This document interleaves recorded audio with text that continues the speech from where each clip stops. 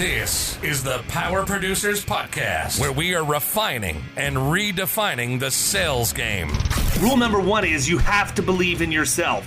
You're the only one who doesn't think you belong in this appointment. The prospect has already validated your existence by scheduling time with you. Get it through your head you belong here, go in there, crush it, and close the deal. A place where sales professionals can come to learn from other sales professionals and thought leaders that have mastered their craft. The difference between a good salesperson and a best-in-class salesperson is only 2 minutes.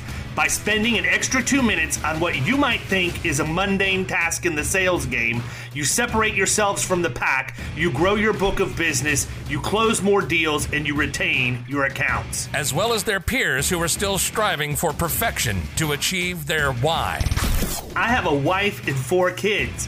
Failure is not an option. Real sales professionals, real stories, real results. It's no different than being a professional baseball player. You can't be a one-trick pony.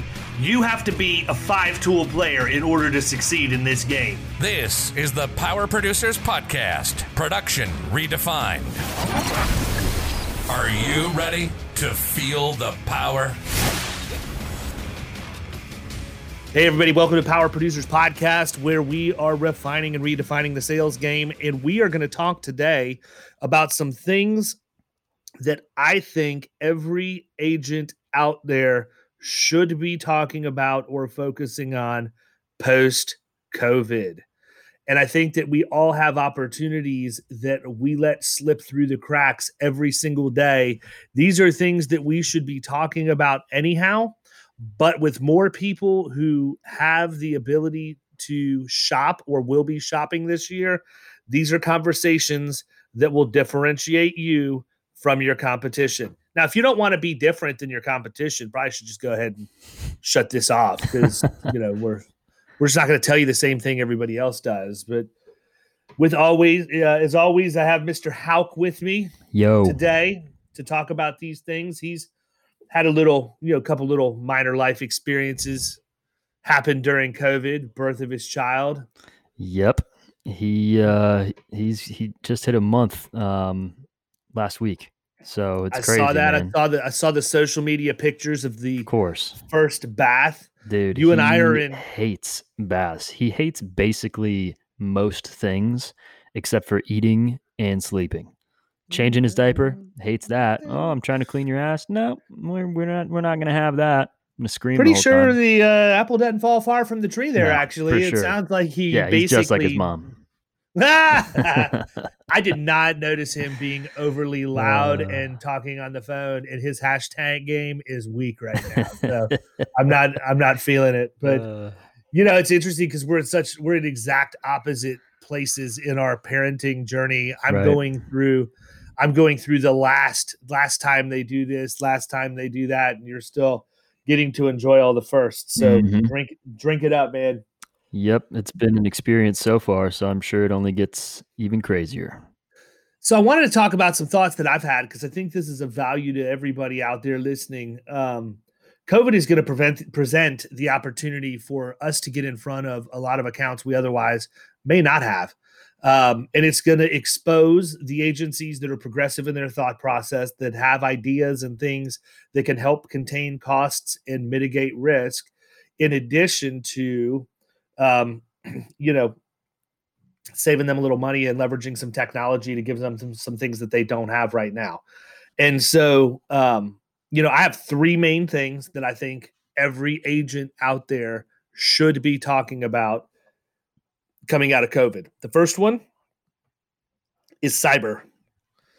I think that we've got some major issues going on right now with people who are not going to come back to an office. I just think there are so many people out there that got into working from home and found out they like it. And the employers not having too much of a problem with it because people have still remained productive, and in some cases more productive than they were before. Right. And when the commute is literally 20 steps instead of having to take time, get in the shower, get cleaned up, get dressed, drive to the office, and all of that, you actually get a more robust work day out of people. But with that comes some pretty significant exposures depending on how the IT is managed in those companies. And I think that that is going to be an area that everybody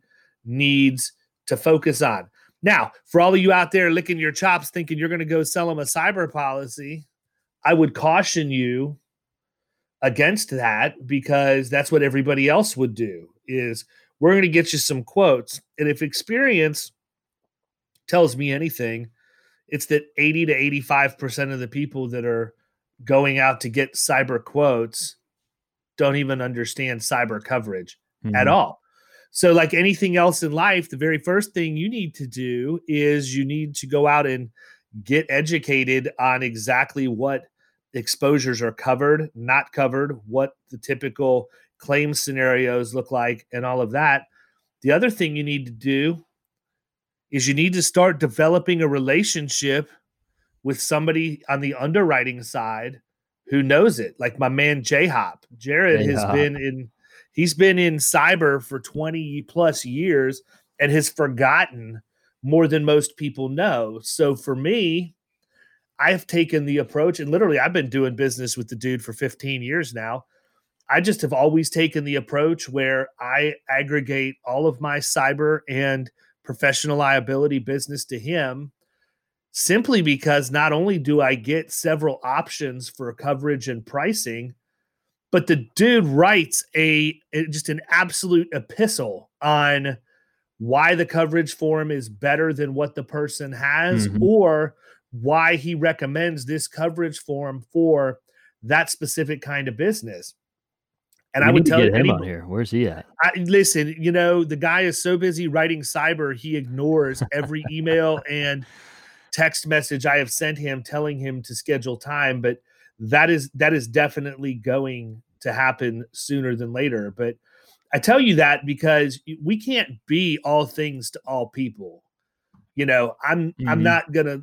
I know enough about cyber to know the bullet points. I know the 6 things that I talk about every single time. But when it gets into the intricacies and the nuances of that coverage form, I want somebody who has my back, that like literally knows everything. Well, it's like the conversation we had with Greg Zahn the other day. I mean, as far as the life stuff, it's same thing. Yeah, agreed. And I mean, you've had some experience leading with cyber. We've tried to put together a strategy now several times. I don't know how much you want to talk about it, but I mean, I do think that there's some value in some of the things we've done from a leading with cyber strategy, specifically with using the dark web scans and some of the other things that we've done to try and provide some level of information on the front end that allows us to drive a wedge. If you were going to go in and lead with cyber right now, let's just say you took your leads for this week and you said, you know what, screw it. I'm not talking about comp. These people's mods are all great. I'm going to go in with cyber. What does that process look like for you? Yeah, send in a bunch of stuff to J-Hop first so that he can get me some info. And the thing that I love about our setup with that is I have to send him very limited information, and he's able to, come up with what makes sense for them. And again, like you said, kind of provide a breakdown on that. And the dark web scan thing is pretty interesting. At least to me, that's a really interesting part is, how much their information pops up when they do a scan on the dark web. And, a lot of them will have multiple hits. And so one of the main objections that we hear when we're going in and talking about cyber is that they think they're too small, that, they don't really have a cyber exposure.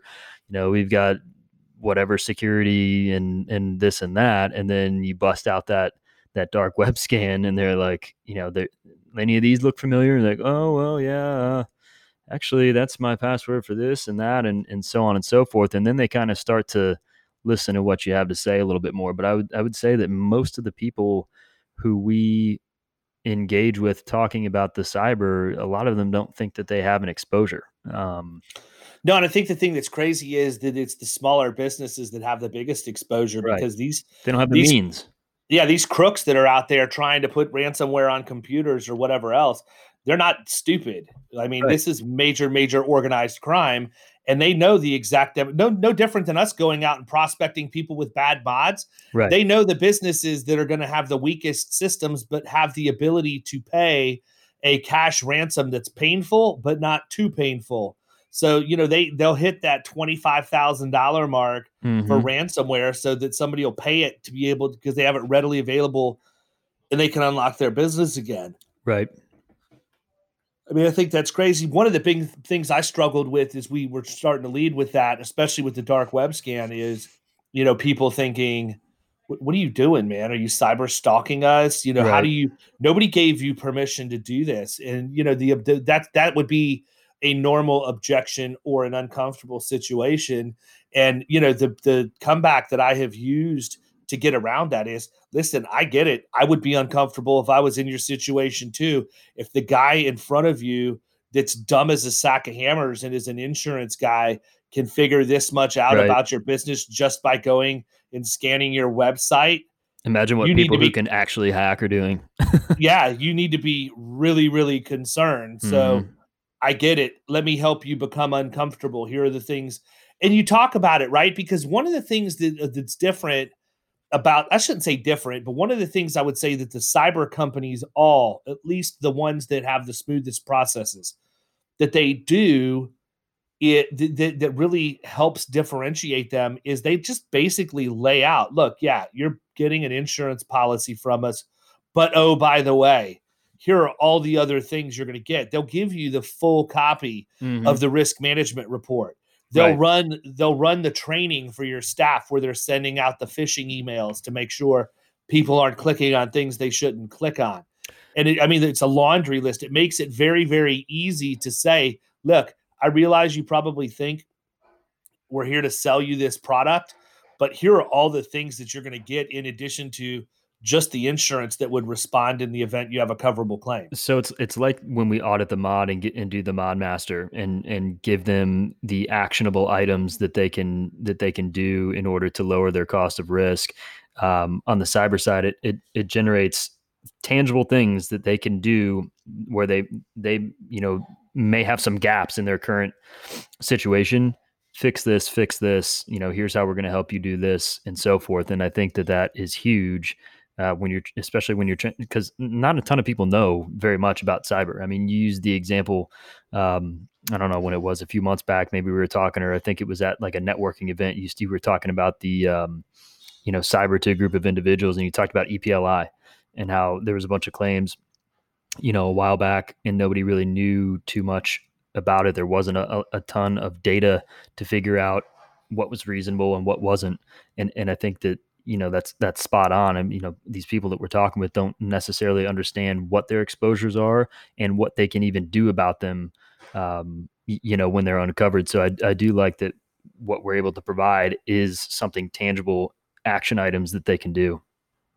Yeah. And if you want to take it a step further, if people really want to figure out how to churn this kind of volume leading with cyber, you need to partner with managed services providers in your area. They're everywhere, and they're the ones who can assist with the actual systems integration and things that need to happen in order to make sure that a company is protected.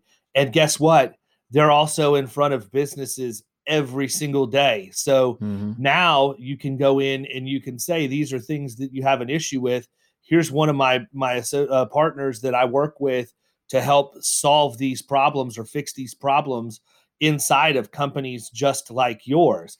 And while you're at it, the managed service provider, when they bring a new account on the books, can say, look, we really would prefer that all of our clients have a cyber product in place so that there's a level of insulation between us and their end user, their client. And so I think there's a good way to do that there. But listen, not being product focused in the sales approach and looking at solving a problem, yes, you get paid by selling cyber, but you're only going to get a certain level of penetration that way.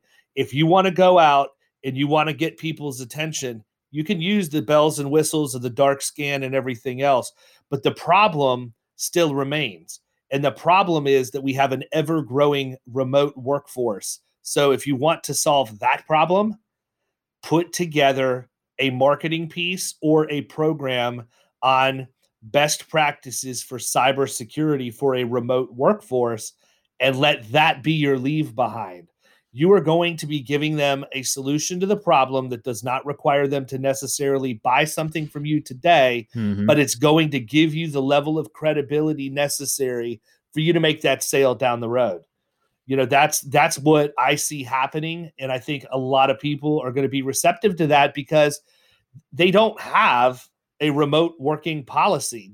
I can say literally almost 100% of the companies that I've talked to don't have it, yet they've got people working remotely every single day. Everybody's just kind of flying by the seat of their pants right now, which is kind of to be expected to an extent, but that's what's creating massive exposure for companies that they don't even realize.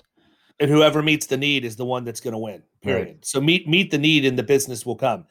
You alluded to it. I'm going to lay it out there again, but with all of the things going on right now, and by the way, before everybody jumps on a political bandwagon, this is not a political statement whatsoever. This is factual based on the current events that are going on in the United States today. You got to pay attention to DNO, EPI, and fiduciary. If you are not talking to your clients about putting together a management liability program, you are missing the boat. If you don't think that there are lawsuits, I mean, the claims have already started coming in. Think about how bad people botched the payroll protection plan loan application process.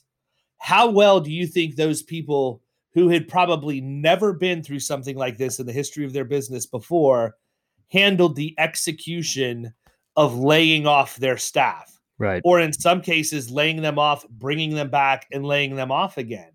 And so COVID presents one set of opportunity. The other set is everything that's going on right now surrounding the racial tensions in the country.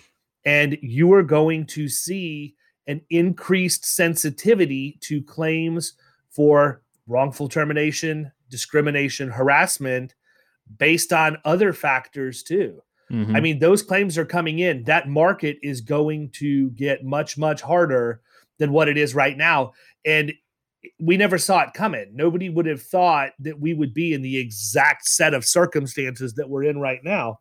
But I can tell you, if you don't have DNO, EPLI, fiduciary, and crime in place, you've got a problem. And if you don't have the fact that you offered that with a rejection letter, you probably have an E&O on your hands, because your client can come back and say, they never told me about that. They never offered that to me. And that's something we really need to focus on at Florida Risk, is making sure that we're at least documenting people who say they don't want the coverage. Something people don't think about is with regard to fiduciary liability, people's 401ks tanked over the last little bit. Now, we understand why they tanked, but what happens if they make an allegation that the CFO of the company that is your client didn't do their due diligence or take due care in how they are handling that retirement plan? Somebody could come in and say, look, I wanted to move to a much more conservative investment and get out of stocks prior to this, but we didn't have that option made available to us. Now, I see that the company that does our 401k has options for that, but that's not something that's been made available to us in our firm. And they start digging and they say, oh, well, when's the last time that your investment policy statement was reviewed and updated? Ding, ding, ding, ding. Low-hanging fruit probably hasn't happened. When's the last time somebody analyzed the funds to look for style drift in the Morningstar style box? Ding, ding, ding, ding. Low-hanging fruit. Listen, I don't know anything at all about writing 401k or how all of that works. I know the questions that I have to ask as a P&C producer to create doubt, and then bring my guy that does 401k in to go and handle that business. Here's what I know. I know that if you drive a wedge in one place and you build and get yourself a foothold and you nurture that relationship, before you know it, you'll be handling everything for that company because they're going to find out that you actually think about things holistically and from a total cost of risk perspective, and that it's not always about you knowing everything, but who you know to bring in that does, right? I mean, I don't feel any weaker by bringing in a 401k expert. I feel better. I feel like I'm doing them a favor, that they understand that I'm, going to be able to leverage the relationships I have and get somebody who's actually an expert on it versus just trying to BS them through, a 401k conversation or life insurance. I mean, I don't want to do that. No, I mean, there's only so much stuff you can know. And Right. At some point, people are going to question, okay, this guy seems like he has an answer for everything. I think you do more damage. It's much easier to say, oh, nope, those are my 4 bullet points. Sorry, I'm out. If you have any questions outside of that, let me go bring this guy in or this lady in. Yep. They can help you. So that was number 2 is management liability, especially on the EPLI side. I think you're going to see a lot of stuff around some of the layoffs and other things come down the pipeline, and it's going to affect pricing across the board. The third one, and again, nothing that's rocket science, but something every single one of us should be talking about, and you mentioned it earlier when you talked about Greg Zahn, is buy-sell agreements. I think that, number one, for me, I've just been doing this so long at this point, that is a natural question for me to ask every time somebody comes on the books. I'm specifically looking at it if it's older, I really wouldn't even say a demographic. Older people on their way out, younger guys just getting into business. But I mean, really what I'm looking for is I'm looking for companies that have grown fast.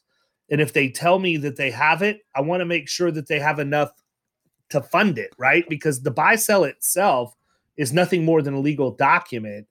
Any attorney can draw that up for them. It's how they choose to fund it. So what do you ask them? I know we talked about it obviously with Greg, whenever we did that episode, but for those who hadn't heard that or whatever, how do you introduce that into the conversation, especially if you're going in and you're talking to them about workers' comp or something, because they're obviously not on the surface related.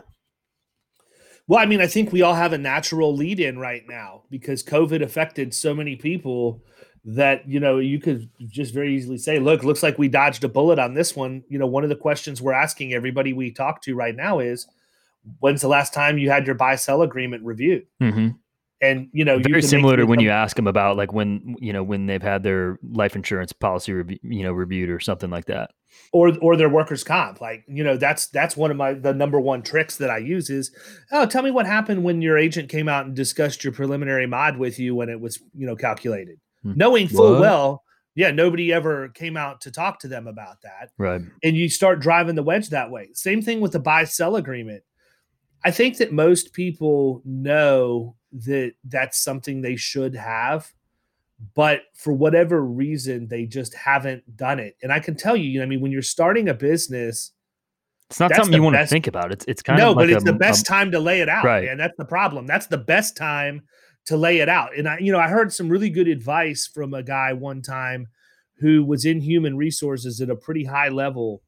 And it goes back to the same thing, like employment agreements, right? Like if you have an employment agreement with somebody, you should always offer that and not negotiate, but put the terms of everything surrounding their employment into that agreement, including what happens if they're terminated. Mm-hmm. Because that's the one time that you could have that event where there's no emotion attached to it. It's part of getting the job. It's normal questions to be asked and everything else. And I think that, again, most people are so undercapitalized when they go in to start their company and they're just wanting to hang their shingle out and get the thing ramped up as quick as they can, that they just look at that as an expense and they don't want to or don't have the money to spend on it. Mm-hmm. And so it gets cast aside. Then you get involved in one and the company's grown into several $1 million a year. Now there's some real meat on the bone, Right. And I mean, I'm not looking to retire off of talking to people about buy sell. Is it a nice subsidy to my normal income stream? Yeah, you better believe that it is. I mean, depending on the product that's used to fund it, you could be looking at several $1,000s in commissions per policy, and so Sure. there's I mean, nothing to but all tease you at there. Yeah, but it's important too. It's not like you said, like you're just trying to sell them something for you. Like it's a legitimately important thing for a business to have. I mean, all you got to do is give them a couple examples or horror stories about it, and it'll kind of drive that point home, I think. Well, look, the easiest way to do it is say, do you want to be business partners with this guy's wife? Right. Do you want to be business partners with this guy's wife? Right. And the answer is no, never. They Right. never want to be business partners with somebody's spouse. If they did, they would have been business partners with them.